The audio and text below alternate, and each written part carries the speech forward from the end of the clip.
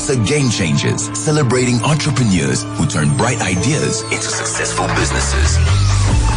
Well, one unexpected idea can be all it takes to start or grow a business. And every successful entrepreneur knows when to follow their instinct and turn that sudden brainwave into something more.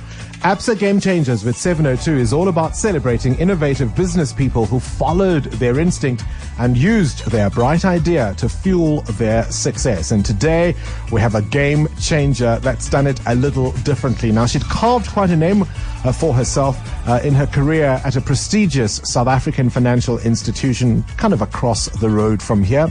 But she took a leap of faith and began pursuing her entrepreneurial endeavors, a decision that she always knew she would make. She says it was just over a year ago, in fact, that you left the employ of Rand Merchant Bank to go on your own.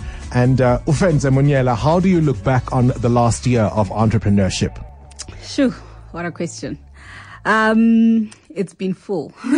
Yes. There's been a lot to take in.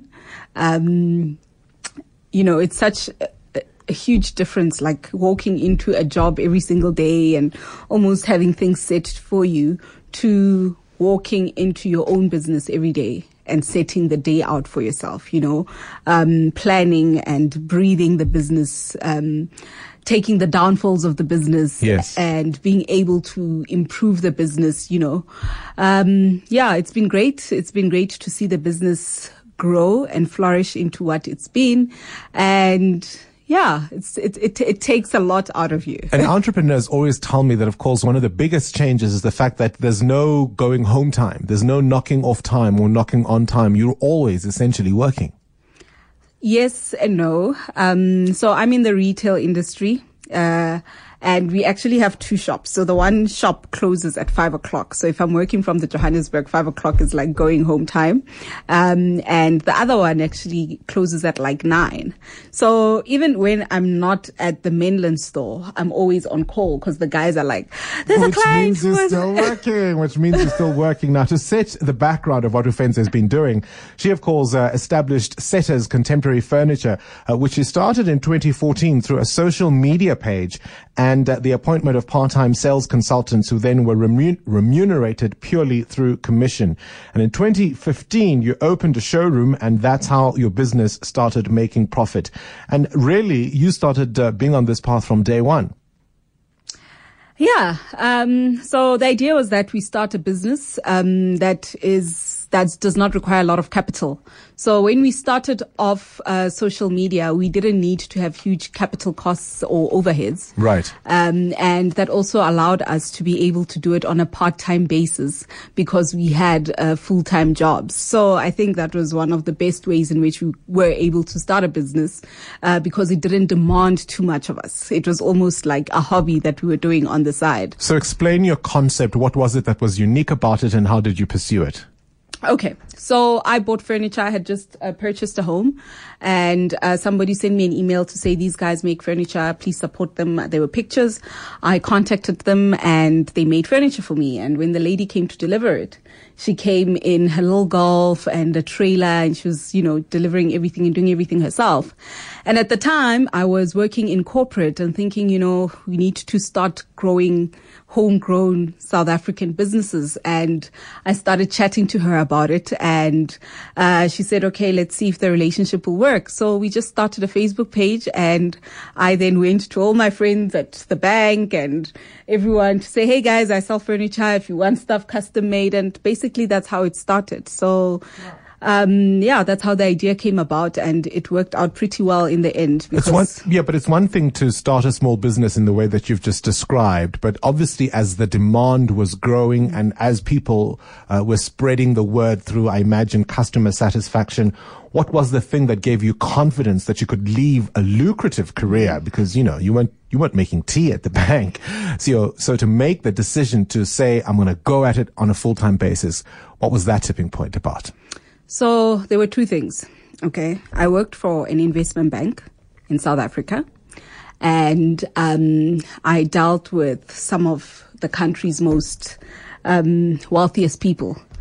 And for me, as somebody who started school in 1994 in South Africa, I found it very sad that very often the people with the money do not look like me. Like 9 out of 10 times, there's no one that looks like me that's making the kind of money that we were funding and we were dealing with. And I felt that there's a responsibility that we have to actually start sustainable businesses that are going to have integrity, where there will not be any corruption, and that are going to be really well run.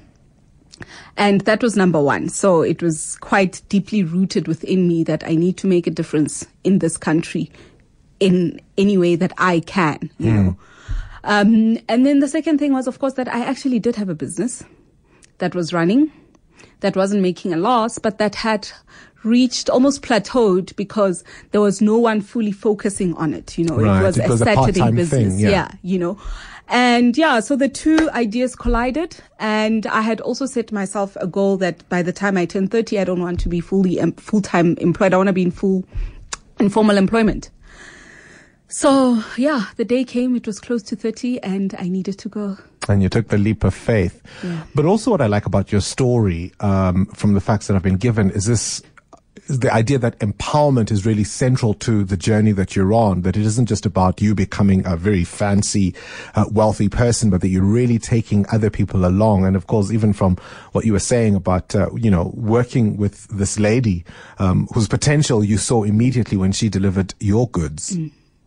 Yeah, I mean, look, there's an African proverb that says if you want to go fast, go alone. If you want to go far, take people along with you. And in this business, for me, in this journey, it's been so true for me because firstly, from when I was doing this on a part-time basis, having partnered with people that could take on the fort and do the work when I'm unable to, when I was doing full-time employment, there were days when, my job needed to be first in my priority list and then, the business second. So there were days, there were months, sometimes a month I'd go by without going to the shop, but it was okay because I wasn't doing it alone. Right. And I really believe that if I was doing it alone, then it wouldn't have survived. So talk to us about the next step for Setters. What's on the horizon?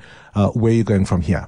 Okay, so I've been watching the Steinhoff saga Yes. quite closely and just, reading up on how it happened. What not to do? But also what to do, Yeah. right? Because they did grow big exponentially. They did quite well, before this point. I'd like to be the next Steinhoff, I'd like for Setters to have shops across the country and to really own the value chain, the manufacturing, the retail, the interior decor, and any other ancillary businesses that surround this business, Right. So that for me would be number one. And also to go across the continent. I've just come back from Zimbabwe. There isn't much there, the continent is untapered. So, so that's the next step for us. The sky's the limit. Setters Furniture, that's the name you're going to be hearing more and more and more. Congratulations, Ofenza Monyela, for being our ABSA game changer this week. And of course, thank you for coming to the studio. Now, join us again next Wednesday as we profile another game changer. Game Changers is brought to you by ABSA Business Banking. Do better business. Prosper.